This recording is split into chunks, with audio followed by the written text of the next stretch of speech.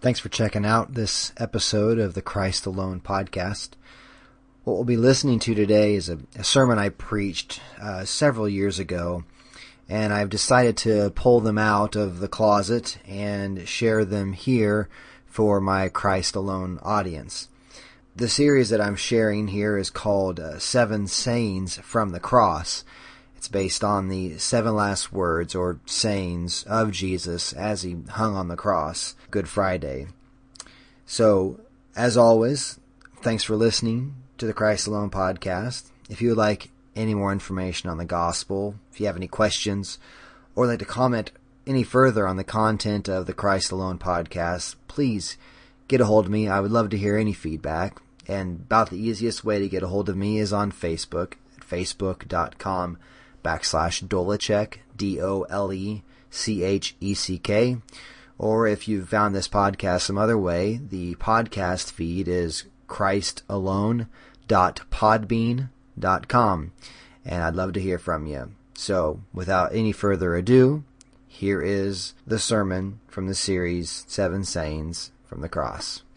Father, we just look to you this morning. We need a Savior. The whole world needs a Savior and is searching and searching and searching. And God, I thank you that you have made that Savior available to us here this morning. God, we do just lift up families like the one we just have heard of, and families nationwide, global-wide, God, that just have a lot of trouble and just are in despair and in darkness and need rescuing. And God, I want that message to get out there, God. Help us to be people who are going and telling. I want that message to get out there, God, that hearts would open up and by the power of your Spirit, eyes might see Christ clearly and they might be saved. That God, you are a real hope.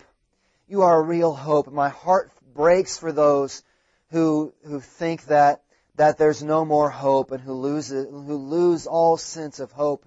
It's not the truth. It's a lie from the enemy that all hope is gone. Hope is not gone. And even in the darkest moments of despair, there's always yet hope in you. We can always hope in God. Why am I downcast, O my soul? Hope in God. And God, my prayer is that we would be a church, we would be people, we would be Christians living in this world, proclaiming a message of hope. There's hope. There is hope. There is a real Savior. There is a God that loves and that cares and that wants to rescue. There is a God who is in control, and even in the moments of seemingly just chaos, you rule over even those moments and are working them together for our good and for the good of those who love you and are called according to your purposes. God, there's always reason for hope. And God, I pray that you would give us hearts open to that truth in this place this morning, that we might hear the message of hope and rejoice. Give us eyes to see you clearly, that we might see the beauty that you hold, that we might rejoice in who you are as God of all creation, as Savior redeeming everything, and as Holy Spirit filling this place even right now. Filling this place even right now. Filling the individuals, filling your church, that it might be empowered to live a life that glorifies you, to live a life worthy of the calling to which you've called us. So, Holy Spirit, fill this place right now. God, I do not rely on anything that I have to say that it might make any difference. God, I do not depend on that. The Holy Spirit has got to move in this place, that hearts might be changed, that lives might be revolutionized, and that you might be glorified above all else in this place. God, have your way in this place, we pray in Jesus' name. Amen. John chapter 19 is where we're going to be headed this morning. We're going through the 7 last words of Jesus, the 7 last sayings of the Savior from the cross, and I'm taking a lot of this. I'm reading through a book by A.W. Pink called The 7 Last Sayings of the Savior on the Cross, and so I'm getting a lot of that from this one book, but not just from there. I'm not plagiarizing his book by any means, but it's a great book that if you're interested in anything that we're talking about, I would encourage you to get. It's pretty a classic work on the 7 last sayings. These aren't sayings just for Easter, and lots of times they'll have an Easter program where they'll go leading up to Holy Week, they'll do the 7 last sayings of the Savior from the cross, the 7 last words, they might call it. but it isn't just for Easter. The cross is good for all times. And it doesn't matter what week it is, if it's Holy Week or if it's just, I don't know, Super Bowl week, whatever it is. It's a week for Jesus. And it's a week to understand the cross. And so we're looking at these words of Jesus. And one of the reasons why we are doing this, we're paying very particular attention to the words from Jesus' mouth. And this morning, we don't have a lot of what He is saying. His statements are really just a couple of sentences. But we believe in the inspiration of every word of Scripture. So, when Jesus spoke from the cross under the influence of the Holy Spirit, He didn't do so lightly. Every word that He was speaking served a purpose. And when John, the writer of this Gospel, was inspired by the Holy Spirit to write these words, the Holy Spirit was there. We have a fancy term called verbal plenary inspiration, which is just that the Holy Spirit inspired every word that you find in the Bible. So nothing's wasted here. So when we come to the 7 last sayings of Jesus, the reason why we're able to do this is because we love this Bible. And we love every word that this Bible says. And so we can dig into every word, that these words are not here by accident. And Jesus wasn't wasting words on the cross. He was speaking truth and life to each one of us if we'll have the ears to hear it. So Christ has gone through much to get to these 7 last sayings of the cross. One of the reasons why they're so powerful is you think about all that Jesus went through just to get to the cross, and then these are the words that come from His mouth. Words of, we've seen already, we saw the word of forgiveness where He prays from the cross, Father, forgive them, for they know not what they do. The second word that we saw was Him to the thieves there beside Him, and the word of salvation to the thief, that surely I tell you, truly I tell you the truth, today you will be with me in paradise. So we're going to go on to the third word this morning. But Christ has gone through a lot to get to this point. Christ was arrested, though He never did any wrong. Christ was sinless and perfect. Many people are arrested and put on trial for just reasons. Christ was not one of those people. He was arrested, though He never did any wrong. He was betrayed by one of His own disciples. Jesus spent His life with 12 disciples, right? One of them, Judas Iscariot, betrays Him at the end of His life and sells Jesus out. That would be a bitter blow. Jesus knew it all along when He chose His disciples. But nevertheless, to put that in real life, you might know something's going to happen, and then when it actually does, it's another thing.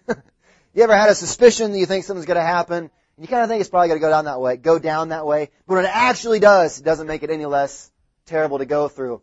Christ was deserted by all. We'll look at this a little bit later. Christ was put on false trial. They brought false accusers against Jesus, accusing Him of things that were not true. He is mocked as a prophet. They beat Him. They they cover His head and hit Him and tell Him to prophesy which one of us hit you. He's brutally beaten. They pull out His beard. They put a crown of thorns on His head. They have the cat of 9 tails that they whip Jesus with, which is a very graphic and horrendous scourging that He goes through, that they have the whip with all the different bits of glass or stone or leather and shards and whatever that they would whip the person with, and those teeth would sink into a person's back. And literally when Isaiah talks about by His stripes we are healed, it says that because these lashings would leave literal stripes on a person's back from the lashings that He was receiving. Men often died just from scourging. I've said all this before, but it doesn't hurt to meditate on the gravity of the cross. Men often died from scourging. This lashing would sometimes lodge into their backs, and as that centurion would pull on it, sometimes they would grab ribs, and men would lose ribs from a scourging. Jesus has gone through a lot to get to this point. After all of this, many people would die from that. He is given a cross, and He's made to carry it to the hill called Golgotha, the place of the skull. Jesus is carrying this thing up this hill. To the point of physical exhaustion, they have to have Simon of Cyrene, right, come along and help him even get the thing up the hill. He's just at the point of breaking. And even then, He gets to the cross, gets to the top of the hill, and they stretch Him out, and they nail Him to it. With nails through His hands, and nail through both of His feet. And He's then lifted up, dropped into the hole, and is left to hang there on the cross and suffer. This is going through a lot. At this point, if this were you, you probably have a lot of things going through your mind on what you'd like to say and what you might cry out. Jesus is led, Isaiah 53 tells us, He is led like a lamb to the slaughter. And He does not cry out in the way that normal people would, but He has these 7 powerful words. This is no ordinary man. These words are very powerful. To get to this point and yet have something to say, this is no ordinary man on a cross. This is no ordinary man on a cross. This is something amazing happening here. John chapter 19, we'll get to the text here, verses 26 through 27. Just a little short bit. They divide His garments up. And then here we have verse 25. We see that standing by the cross of Jesus were His mother and His mother's sister, Mary the wife of Clopas, and Mary Magdalene. At this point, they are standing near the cross. You'll read accounts in Matthew and Mark, or maybe Matthew and Luke, where they're removed far off from the cross, and people will say, well, that's different stories. But at this point in the story, they are right near the cross. They at some point are driven back by the centurions and have to watch the rest of the crucifixion from afar off. But at this point, they're right there by the cross. Verse 26, when Jesus saw His mother and the disciple whom He loved standing nearby, He said to His mother, "Woman, behold your son." Then He said to the disciple, "Behold your mother." And from that hour the disciple took her to his own home. This disciple is John that we're talking about, that the writer of this gospel. John is standing there at the cross with these 4 women, viewing the cross from a very close place, very close proximity. And Jesus looks down and says to John, "Behold," or says to Mary, "Woman, behold your son." And then He says to John, "Behold your mother." From that hour, the disciple took her into his own home. We learn from other extra-biblical sources that John took Mary to his home and that she lived with him approximately maybe 11 more years there in Jerusalem. Some people say that she actually went with John to Ephesus and died in Ephesus. John, we know, goes to Ephesus. That's where he writes 1st, 2nd, and 3rd John from. But he does take Mary into his own home and begins to care for her.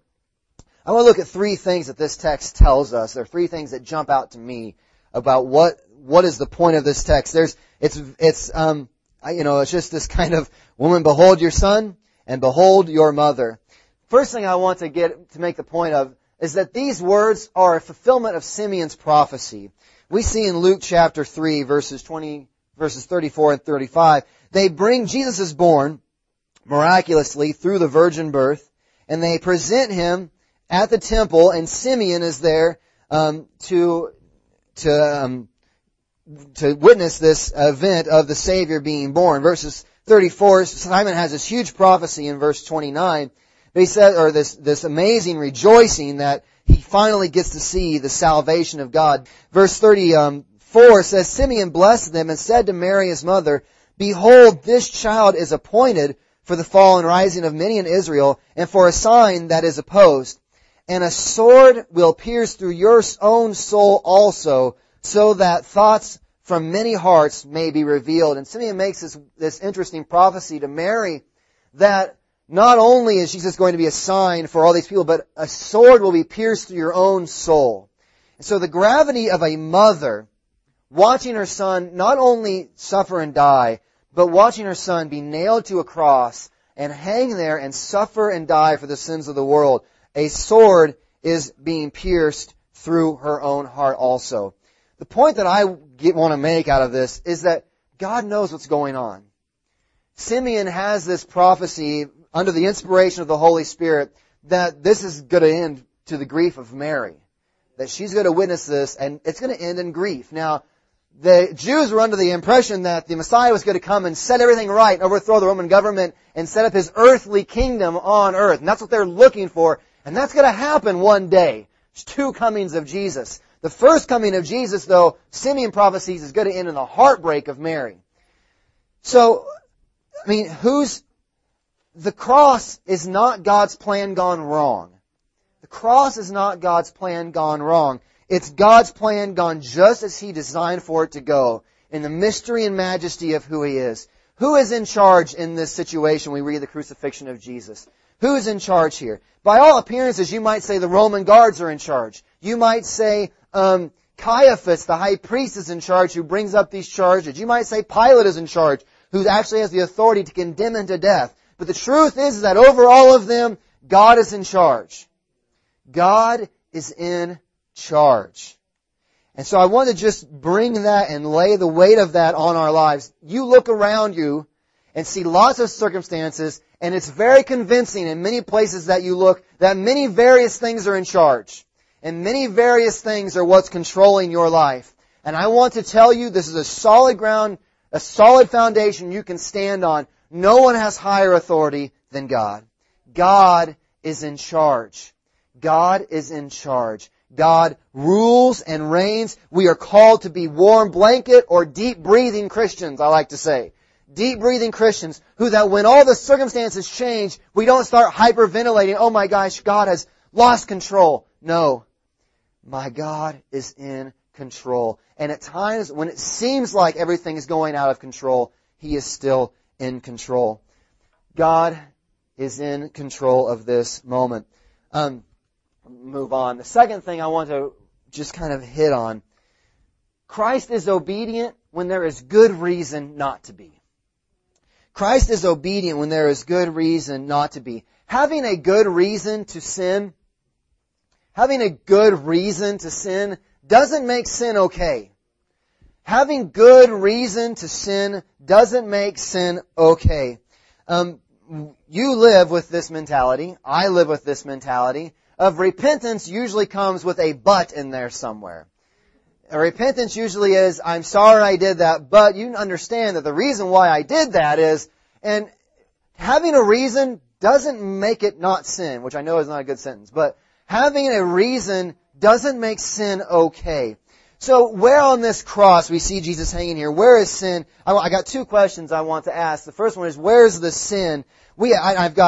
Here's a list. Exodus 20:12, Deuteronomy 5:16, Matthew 5:15:4, 19:19, Mark 7:10, Mark 10:19, Luke 18:20. I know you don't have all those down. I'm sorry, look them up yourself. We'll just go to Matthew 14 because you'll see these references to this command in Scripture is all throughout the Bible. That's why I listed off that big long list that you couldn't keep track of. Matthew 15:4 says it just this way. Jesus Himself speaking. He says, "For God commanded, honor your father and your mother. And whoever reviles father or mother must surely die." The command comes down from Scripture in several different places we find of honor your father and your mother. Other places it says honor your father and mother that it might go well with you. That there is this command for you to honor your father and your mother. Sin is not just a committing of the wrong thing. Sin is also sometimes the not doing the right thing. And we call this sins of commission or sins of omission. That there are sins of commission where you know that you shouldn't do something and you go ahead and you do it anyway. You are committing sin. But there also is sins of omission where you know the right thing to do and you just decide, I'm not going to do it. And I'm not committing sin. I'm not doing anything wrong. I'm not doing anything. I'm just sitting on the couch and minding my own business. You're not doing a sin of commission necessarily, but it is a sin of omission. And Christ here on the cross is certainly not committing a sin by saying something wrong, but it does make you wonder, why is He so particular about taking care of His mother, that Christ is fulfilling the entire law on the cross. In His righteous life, He's fulfilling the entire requirement of the law in honoring His mother. He doesn't... He's not committing sin, but He certainly is not going to omit to do what's right. And the thing is He would have had good reason at this point to omit taking care of His mother. Where is the sin and what's the good reason? I got a couple of good reasons why Jesus could have cut a break here. One, the main reason is you realize that at this point He's atoning for the sins of the entire world. For all of mankind, 1 John tells us that not only for our sins, but for the sins of the entire world. I don't know exactly what that means, other than that's a pretty grand definition of Jesus atoning for the sins of the entire world. That's pretty big. And that's what Jesus is about right here. He has what I would say is good reason to go ahead and let this one slide off and go ahead and have a sin of omission by not taking care of His mother at this time. He should get a pass here, but He doesn't take it. He doesn't take the pass. He doesn't take the pass. He neither does wrong nor fails to do right. My question is how quick are you to excuse yourself because of your good reasons? How quick are you to excuse yourself because of your good reasons? We do this all the time. I do this all the time. I'll stop pointing the finger at everybody else. I do this. Where we get into life, living life, and I've done something wrong, and I've messed something up, and I say, yeah, I've done this, but there's this really good reason. The reason why I did that, and that somehow that makes it less of a sin. That isn't the Bible message. That isn't the Bible message. Having a good reason doesn't make it not sin. Doesn't make sin okay. We live in a culture that loves reasons. We live in a culture that loves reasons. And we build a whole society that's just based off of, well, I have good reason for doing the things the way that I do them. And I'm not saying that reasons aren't real. That you don't have reasons. But reasons don't make it right. Reasons don't make it right. We have a culture of men my age who are sitting at home playing video games and treating their wives terribly and just being horrible fathers. And we could go on and say the reason is because, and they might say, the reason is my dad didn't do a very good job with me when I was growing up. Well, that's a fine reason, but it doesn't mean it's okay. It's a fine reason, I suppose. Doesn't mean it's okay. You're now all through your 20s and all through your 30s. You're supposed to be at this point, it's you. It's you. And just because you have a good reason doesn't mean it's not sin. And that there's seriousness to sin, that we don't want to be people that just say, these are all my things that made me who I am. Maybe they have. But having a reason doesn't make it not sin. How quick are you to jump to an excuse of why you do what you shouldn't do? The second reason I think that is astounding to me is God displays His love for just the minute details, the seemingly insignificant things in life. If Mary had, I don't know what would have happened to her, but on the cross, atoning for the sins of the world, and He takes time to make sure that His mother is provided for. He takes time to make sure that His mother is provided for. Christ cares about people. Christ cares about individuals in a very real, personal, deep level. Christ cares about you in a very real, tangible. When He's thinking about Mary, sometimes I think that I don't want us to neglect the small things that God has placed in front of us. Christ on the cross is doing a huge spiritual work. A huge spiritual work. But He doesn't, because He's doing a huge spiritual work, neglect the rudimentary detail of life of someone needs to provide for my mother. He doesn't neglect that. What do you let fall aside because it's just a small thing?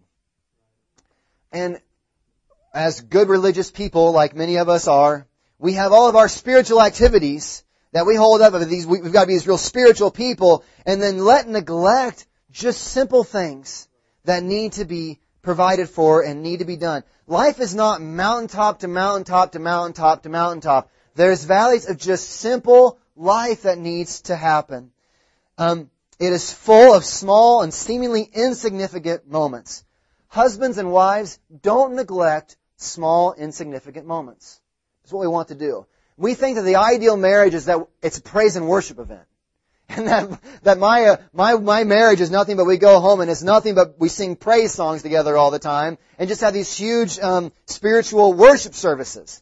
And having those would be great, and they're fine to do if you want to do them, and you do them. I don't care, I'm not saying that. But don't neglect just the small, rudimentary, the small, ordinary things of life. Don't neglect compliment, encouragement, provision, service, smiles, hugs, conversation. Even as I preach that, doesn't that seem like, that's so trite? I don't know. That's just the way that it seems like, what a sermon about hugging your wife, giving compliments to your spouse, being nice, encouraging. That just seems, that's really kind of low level. But in that, we are kind of betraying this idea that we think that there's these real great spiritual things we're supposed to get, and we can let all the small stuff kind of take care of itself. And Jesus from the cross doesn't take care of the spiritual thing and let the small things slough off. He takes care of the huge spiritual thing, and He takes care of the small detail for the benefit of Mary. Parents and children, we want to, and I want you to be parents who are instilling huge spiritual truths in your children. Absolutely. But don't neglect the details of just intimacy with your children, prayers and conversation with your children, just communication with your children, encouragement with your children, out of we need to have this big spiritual moment. Third thing, the beauty of the gospel is that even in your failing, there is forgiveness and empowering. So here's all these things you shouldn't do. Don't sin and make an excuse for it. Don't sin by neglecting the small stuff and just Christ is this grand example for us. Christ is this grand example, and we are to be conformed to the image of Christ. But I don't say these things just to make us feel bad about ourselves. The glory of the gospel is that even in our failing, there is forgiveness and empowering. Who is at the cross here? It's the three women and the disciple John.